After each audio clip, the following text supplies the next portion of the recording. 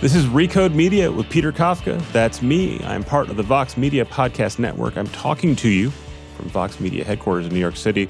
In a minute, we're going to go back in time to California, where Amanda Kludt, who's the editor-in-chief of Eater, and I talked to David Chang, who runs the Momofuku empire, and I have a giant, giant man crush on him. It's a very cool conversation.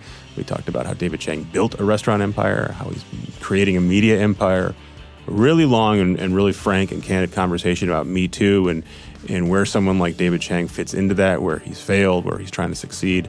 It's a very cool, real talk. I really enjoyed it. If you like this show, I ask you to go tell someone else about it. And here's a bonus ask for you. I don't usually make a bonus ask. But if you like this show, go check out Eater Upsell. It's hosted by Amanda and Daniel Ganin. It's Eater's flagship podcast covering food news, restaurant culture, and industry trends. It's very good. You will enjoy it. Okay, here's the conversation Amanda and I had with David Chang at the Code Conference.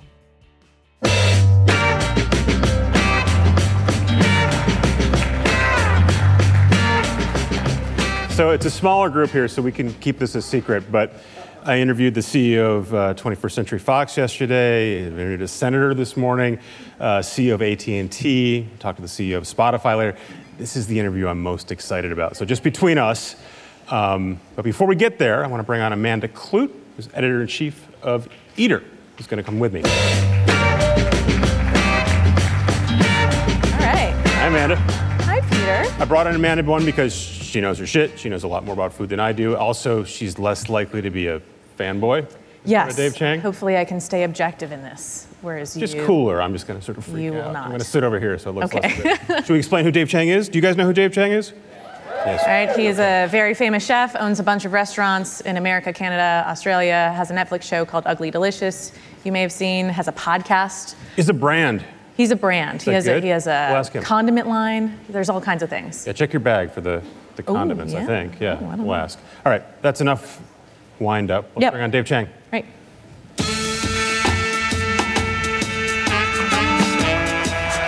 Hi, guys. All right, Chris, bring you over there. Thank you.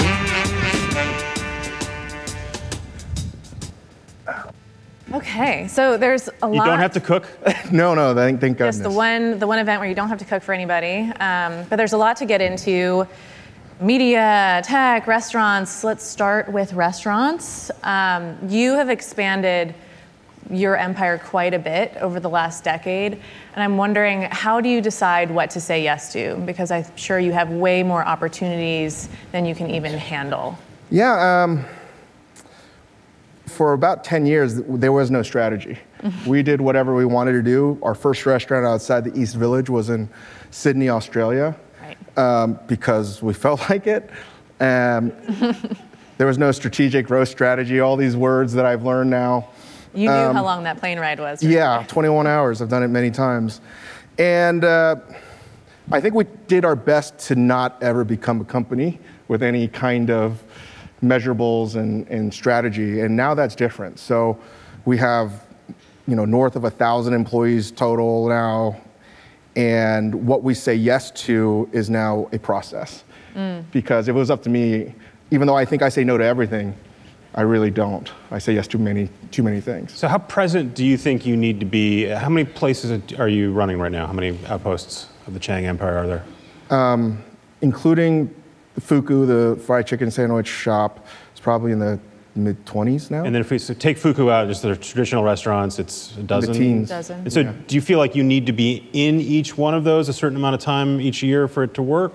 Some that run better than others? Yeah, I consider the real full-service restaurants to be, not that I have children yet, like children, in the sense that when you open up something new, they're like a newborn and you need to really look after it. And then we have some restaurants that are like, they pay their own taxes, they have their own jobs, and they need very little things, and you see them 2 or 3 times a year, and we have everything else in between. And I think a lot of how we manage now is because we have such a strong team.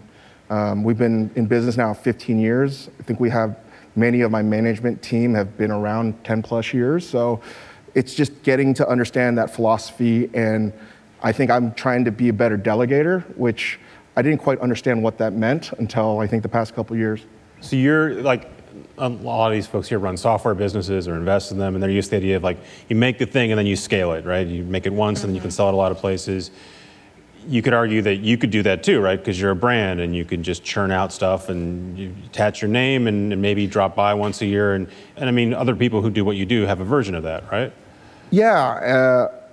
Do you want to do that? In we have a board meeting, and someone said recently that, hey, Dave, as sort of not a joke, but a joke, you're the worst business person I've ever met.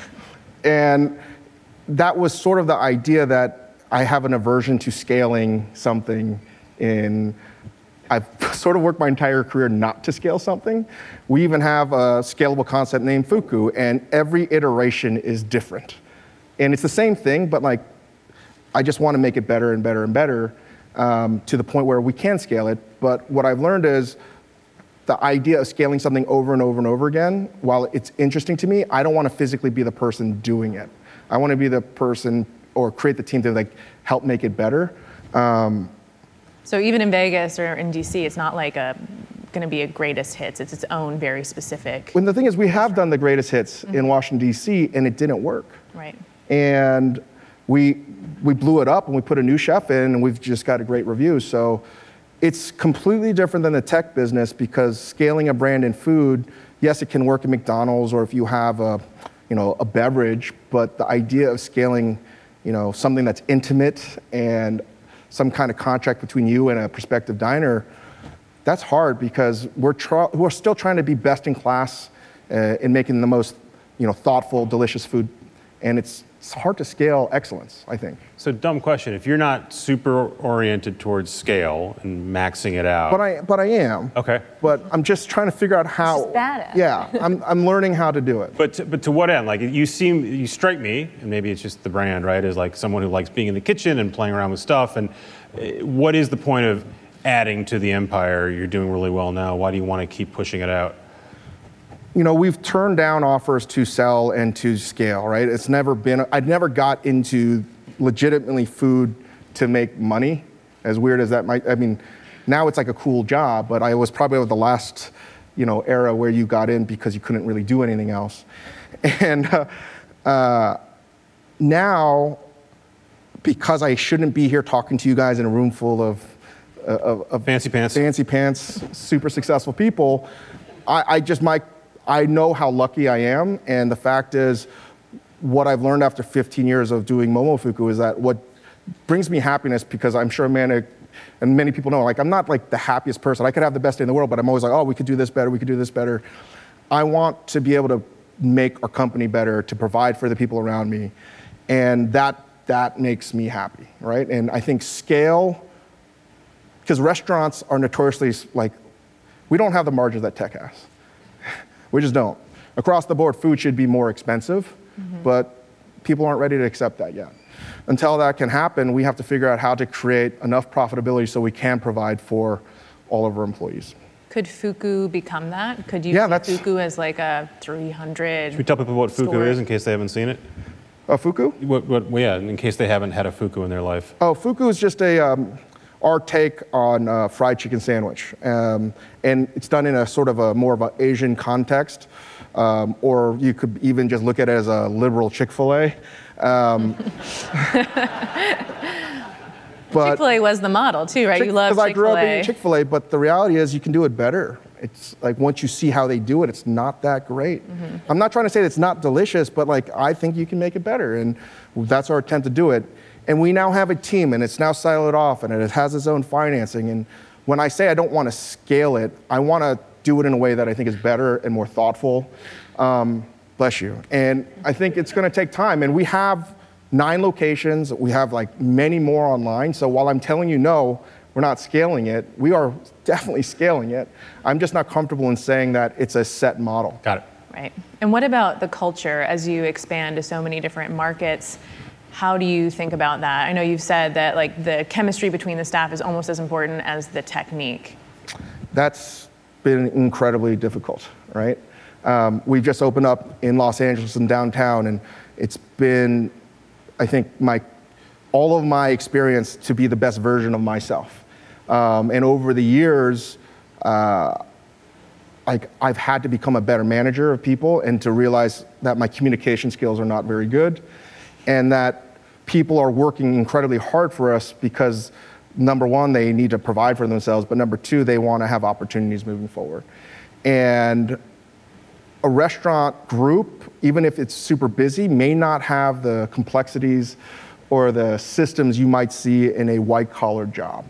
And the biggest difference that I'm trying to tackle right now is, and again, with everything that's happening in the world today, is how do you balance out what's essentially still a blue-collar labor, which is cooking, which is now glamorized to the point where it now has white-collar values. Right. And that's a collision that's hard to mitigate and to sort out, and that's what I'm trying to figure out myself. When you say white-collar values, can you elaborate on that a little more? You mean like how much people expect to be paid or the benefits? From pay to benefits to also the hours you work, to any kind of benefit, right? Like, you know, we're going through a lot right now. Like many restaurants don't even have an HR program, right? Like I'm sure many of you guys have too many HR people, right? We would love to have that problem.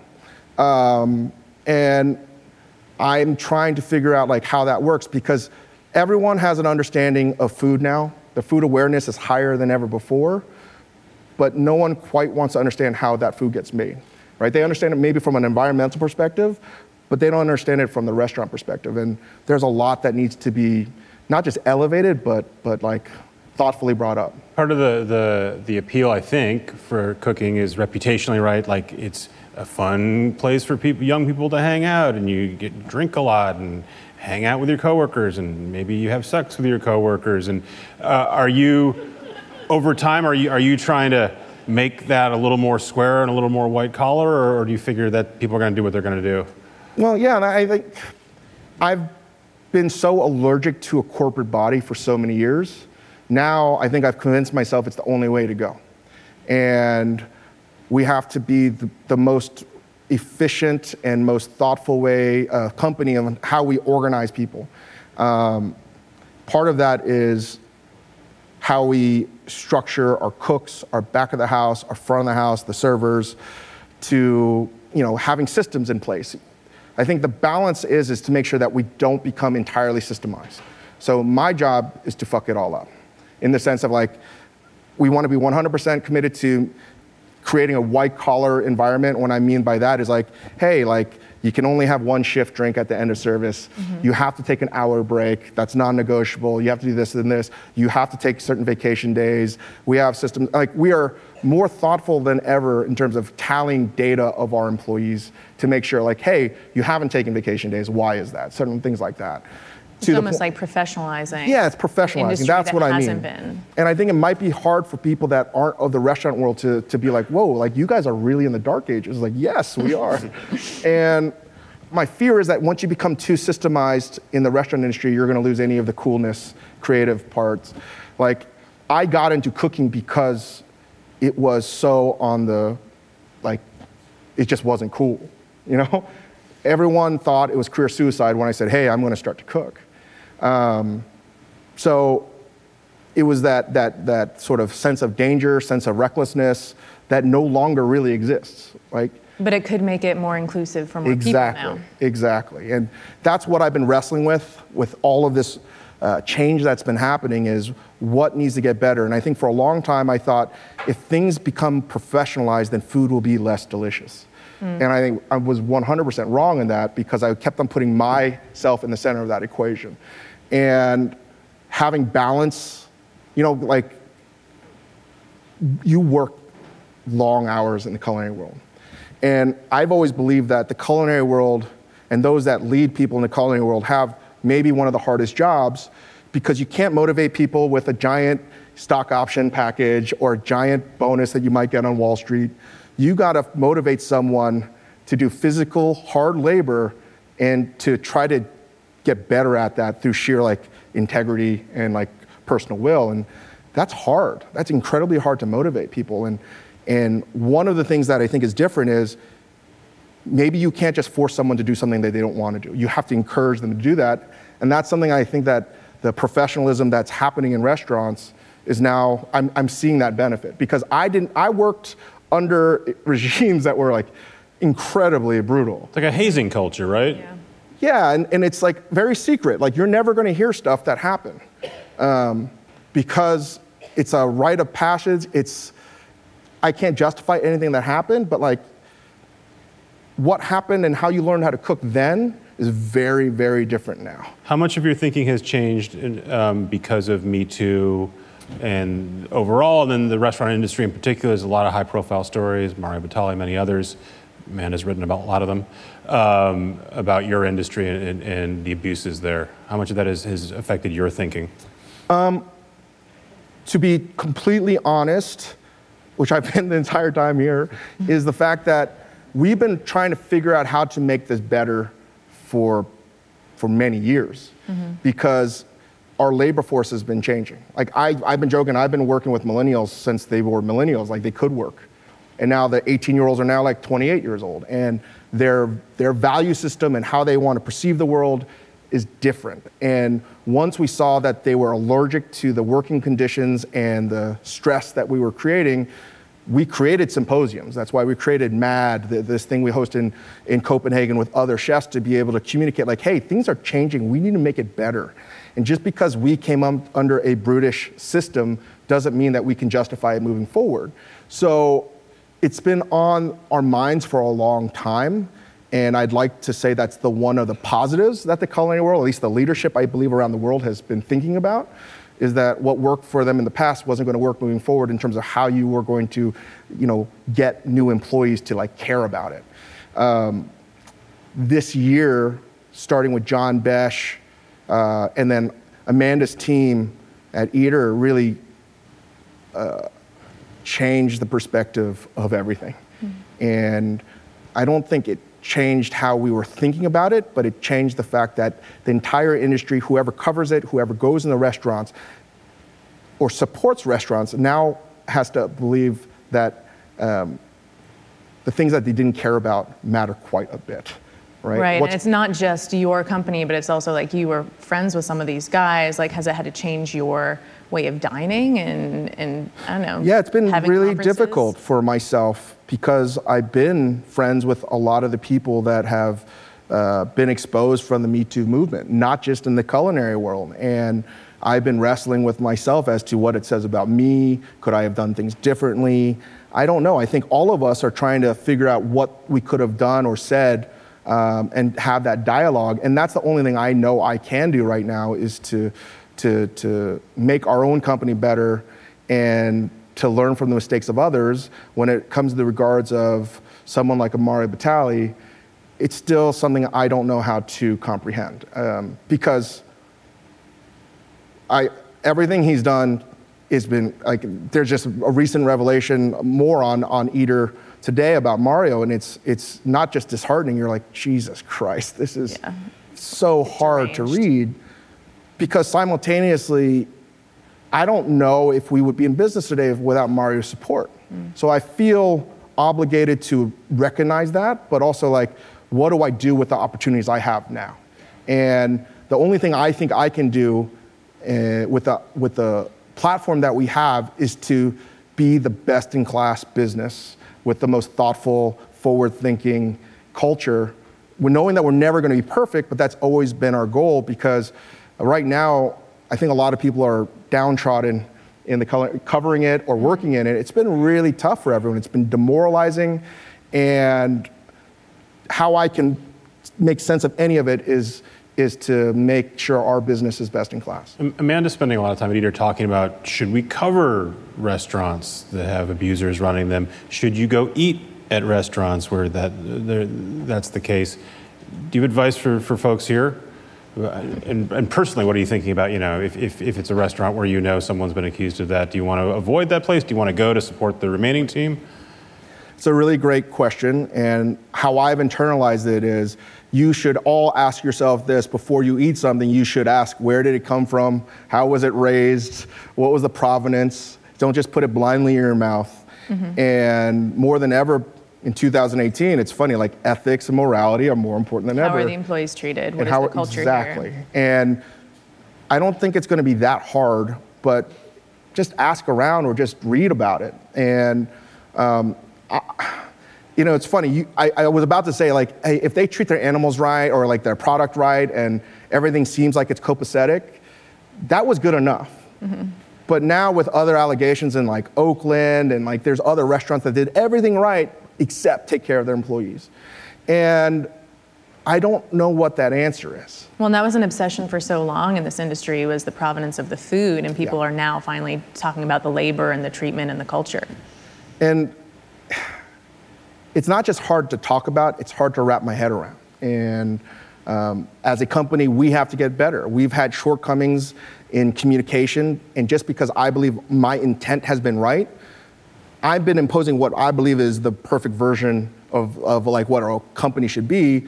But we have so many different kinds of employees, and it's so hard because part of it is we need better resources. We need to, quite frankly, make more money to be able to invest it back in. And how a customer will decide where to eat, I think that's going to have to happen from, journalists and Eater, and to be able to support these newsrooms that are dedicating a lot of resources to uncovering the truth. So we could talk about this forever, but I do have burning questions about you're launching a media company. Why? You have a Netflix show, you have a podcast. What is this company going to do, and why are you doing it? Well, part of it is, I was saying, like better resources, making more money, and we have a restaurant that has a great brand, and we're just trying to get it all in line where whatever works. It's almost like, I won't say diversifying your risk, but like you look at someone like Wolfgang Puck, and he's created a giant business of every kind of thing related to food, from like CPG to pots and pans to frozen like pizzas to, catering. And there's a reason why hundreds of people stay with him. And he constantly takes care of his employees. And he's got a great team. And that's sort of the idea was, hey, if the media takes off, that's more stuff that we can bring back to the restaurants. Maybe people will never want to pay that much money for food. Maybe we could subsidize some of the costs with other stuff that's elevating our business. So it can be the media stuff can be a business on its own. It can also boost the restaurants. Correct. I wish it was as easy as that. I know it's never going to be, but that's what's driving me to create a media company where not only that, we can create new content, stories that aren't being told. It's one of the reasons why Ugly Delicious got created. You've done TV before. I know you did a car ad. I can't tell you what the car was because advertising is not that good. And now that you're doing Netflix, does that feel different than being on a TV ad? Do you feel people recognizing you? It's a sea change. Yeah. Wow. I didn't understand how many people were going to watch the show. It's definitely... So I won't say numbers, but whether it's Chef's Table or any of the culinary programming on Netflix, the story is amongst those that have been on these programs, you expect to see a dramatic bump, even in restaurants that are already busy. Mm. And that exposure is so important. And even though our show doesn't really even promote Momofuku, we're just busier than ever before because of it. I have to say that. And part of that is like I think part of it is we're not promoting the restaurant. We're trying to promote our ideals. And I think the younger generation, that's more important to them than ever before. And you already had a magazine, Lucky Peach, which you shut down last year. What are you going to do differently about this new media publication? Is there any DNA from Lucky Peach that will make it over? Are there things that will just completely not? Yeah, we shut down, unfortunately, this magazine that was beloved, and we had a really good run. We brought some of the team over, but what I'm going to do differently, and what I'm learning as I get older, especially in business, is set it up right. Mm-hmm. Make sure you have clear delineation of what's in, what's out. And I don't know if I would have ever learned that if we didn't make mistakes in the past. And part of that is having some metrics and checks and balances to be okay, what are the goals for this objective? And this is the professionalism that I've been going through. It's right. You can't just manage. Yeah, you have to have a plan, and that's what's different. Lucky Peach was very similar to hey, let's open a restaurant in Sydney. Right. It doesn't work Actually, anymore. This is very hard. And will another Netflix show or some kind of show be the next big project? I'm thankful that we seem to have a very solid relationship with Netflix, and we're working on some stuff. I can't comment too much on that. Do you, I assume you do. Do you read the reviews? Do you read, like, people critique episode X? There's one episode I'm sure you know about where people complain that it's the barbecue episode. There's no African Americans in it. Are you taking that in, or are you going, I'm going to do what I'm going to do? You know, I've read every bit of criticism about that TV show, just like I read every review, because it kills me when anyone has a bad time. So yes, I've read every criticism, whether it wasn't inclusive enough through African Americans or through women. I just know that we had one season and we did our best, and we had no intention of trying to be exclusive. And hopefully there's a second season we'll be able to like do it better. So you'll take that into account when you program 100%, season 2. Like, that's. You're not just we didn't make the show to be like, yeah, well, let's piss these people off. But the point is, you read the comments and you take them seriously. Of course. Yeah. Is it similar with restaurants? Is it a different experience going through that review cycle? It's similar, but no. Like, you know, I have never gotten a bad review ever until Pete Wells destroyed a restaurant that I continue to talk about, and I'm sure people at Momofuku are like, why is he bringing it up again? Because I've learned so much from it. Mm-hmm. And that medicine tasted terrible. But I think it really helped us to reevaluate what we needed to do, where we needed to go. And quite frankly, I think all of our restaurants around the world are doing better than ever before because of that review. So I hate to give it to the New York Times and Pete Wells, but I am weirdly thankful for Read that. the comments. Yeah. This is a tech conference. Tech impacts your business. You've also invested in tech. You invested in two Maple? startups, right? Maple, Ondo. Both delivery. Maple got acquired by Deliveroo. Uber Eats took over Ondo. I still am incredibly bullish on it. I just think that there's only going to be probably one or two players that do it. Let's just spell out, just in case people aren't following closely. These are both attempts to do on-demand Food delivery. Food delivery, a little bit different. Maple was to create sort of meals that were diverse, breakfast, lunch, and dinner. And we were doing like 10,000 meals a day in Manhattan. But the biggest issue with tech and food is the fact that you can create the tech, but you can't scale the people. Yeah. And the throughput of how fast you can make food was always going to be limited by kitchen space. And and also the collision of tech culture and restaurant culture. You're talking about the polar opposites. And I will always side with the restaurant culture. And it's hard because I think people on the tech world think that they can recreate the intuition of someone that has made food their entire lives. And maybe that's going to be the case down the road, but food delivery is going to work. Maybe not now, but I do think that it's going to be hub models, some kind of roving platform truck that's making food. And how do you feel about, I think I know how you feel, but I want to ask, services like Grubhub, Seamless, where they're not connected to you, they're coming, they're picking up your food, you don't intend to deliver it, but they're delivering it. They'll tell you they think they're helping your business. Does that help you, hurt you? I think it's fool's gold. For who? For the restaurant owner. But again, you don't even have a choice whether you Because you think the restaurant right? should control. I mean, the reality is you're only helping out the delivery company. You're not helping out the restaurant, and the margins are too high. So the whole thing needs to be thought through differently. What's really getting squeezed out, so I know we're running out of time. Good time. But I was telling one of my friends who sells a lot of things on delivery, but he also has a restaurant that is very popular, but as he expanded to 3 locations, he couldn't figure out why, let's just say it was a milkshake, wasn't selling as well, right? It was down. I don't think he put into consideration that now with all the delivery apps and all the food apps, if someone wants to get a milkshake delivered to their home, now they have the option to order milkshakes from the entire city of Manhattan. And they're no longer loyal to that brand. Maybe still loyal, but not like twice or 3 times a week, maybe twice a month. And I would argue that while they might be up 15% on that one item, they might be 15% down on everything else.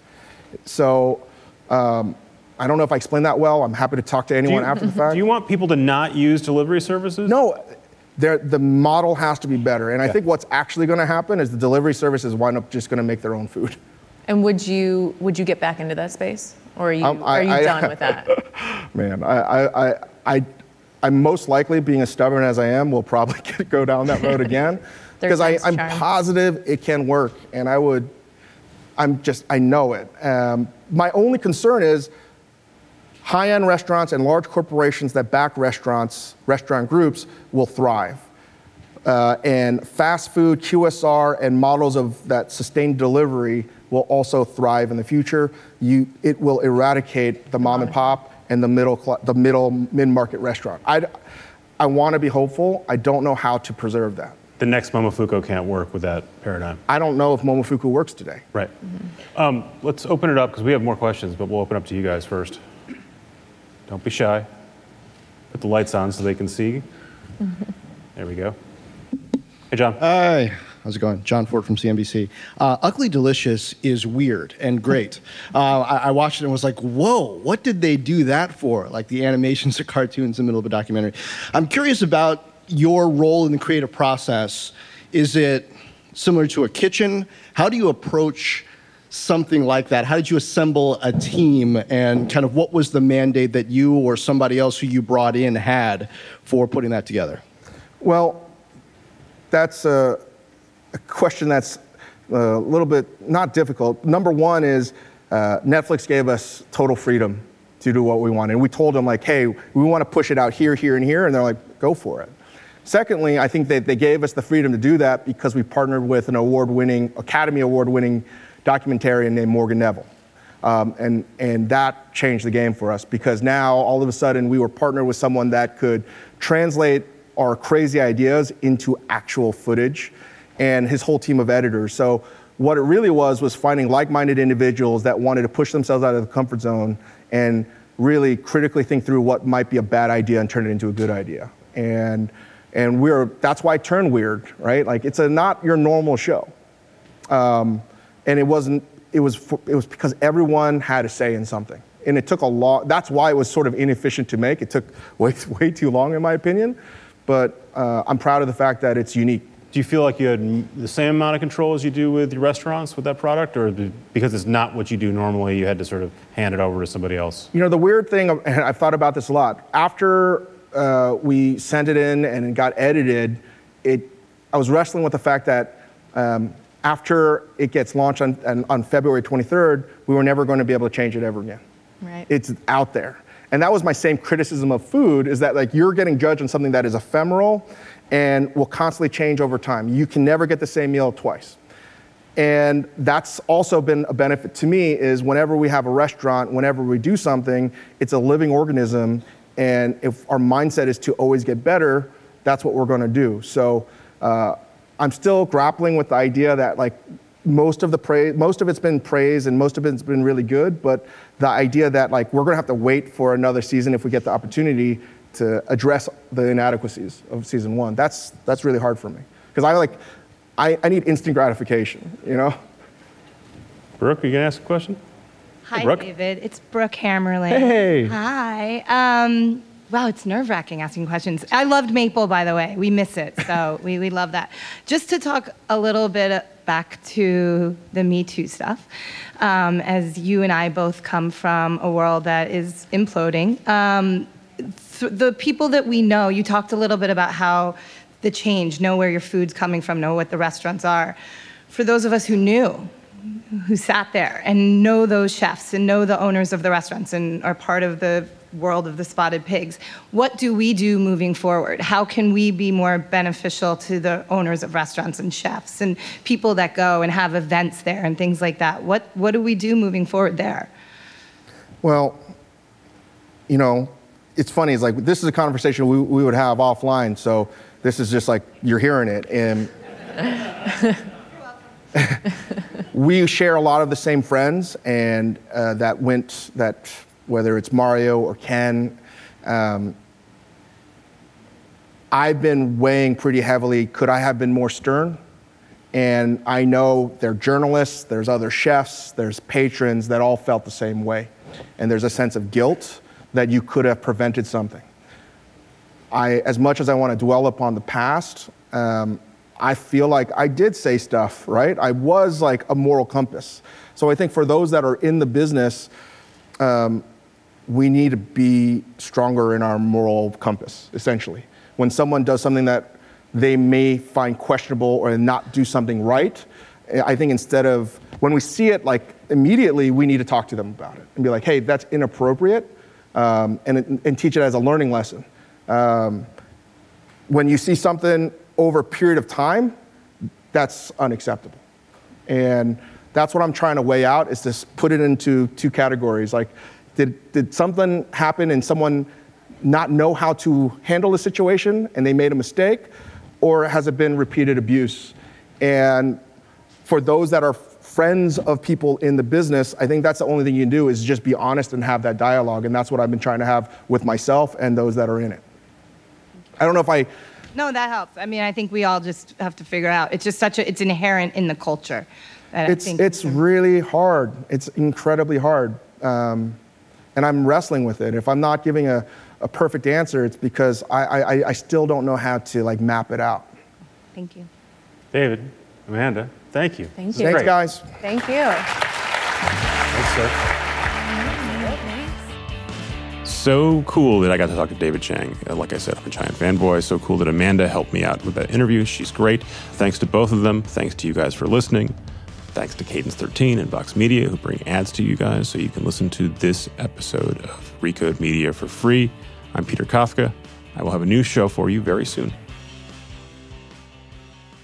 Hello, listeners of Recode Media. This is Casey Newton, Silicon Valley editor of The Verge. My dream is that one day Peter Kafka will interview me about my success in media.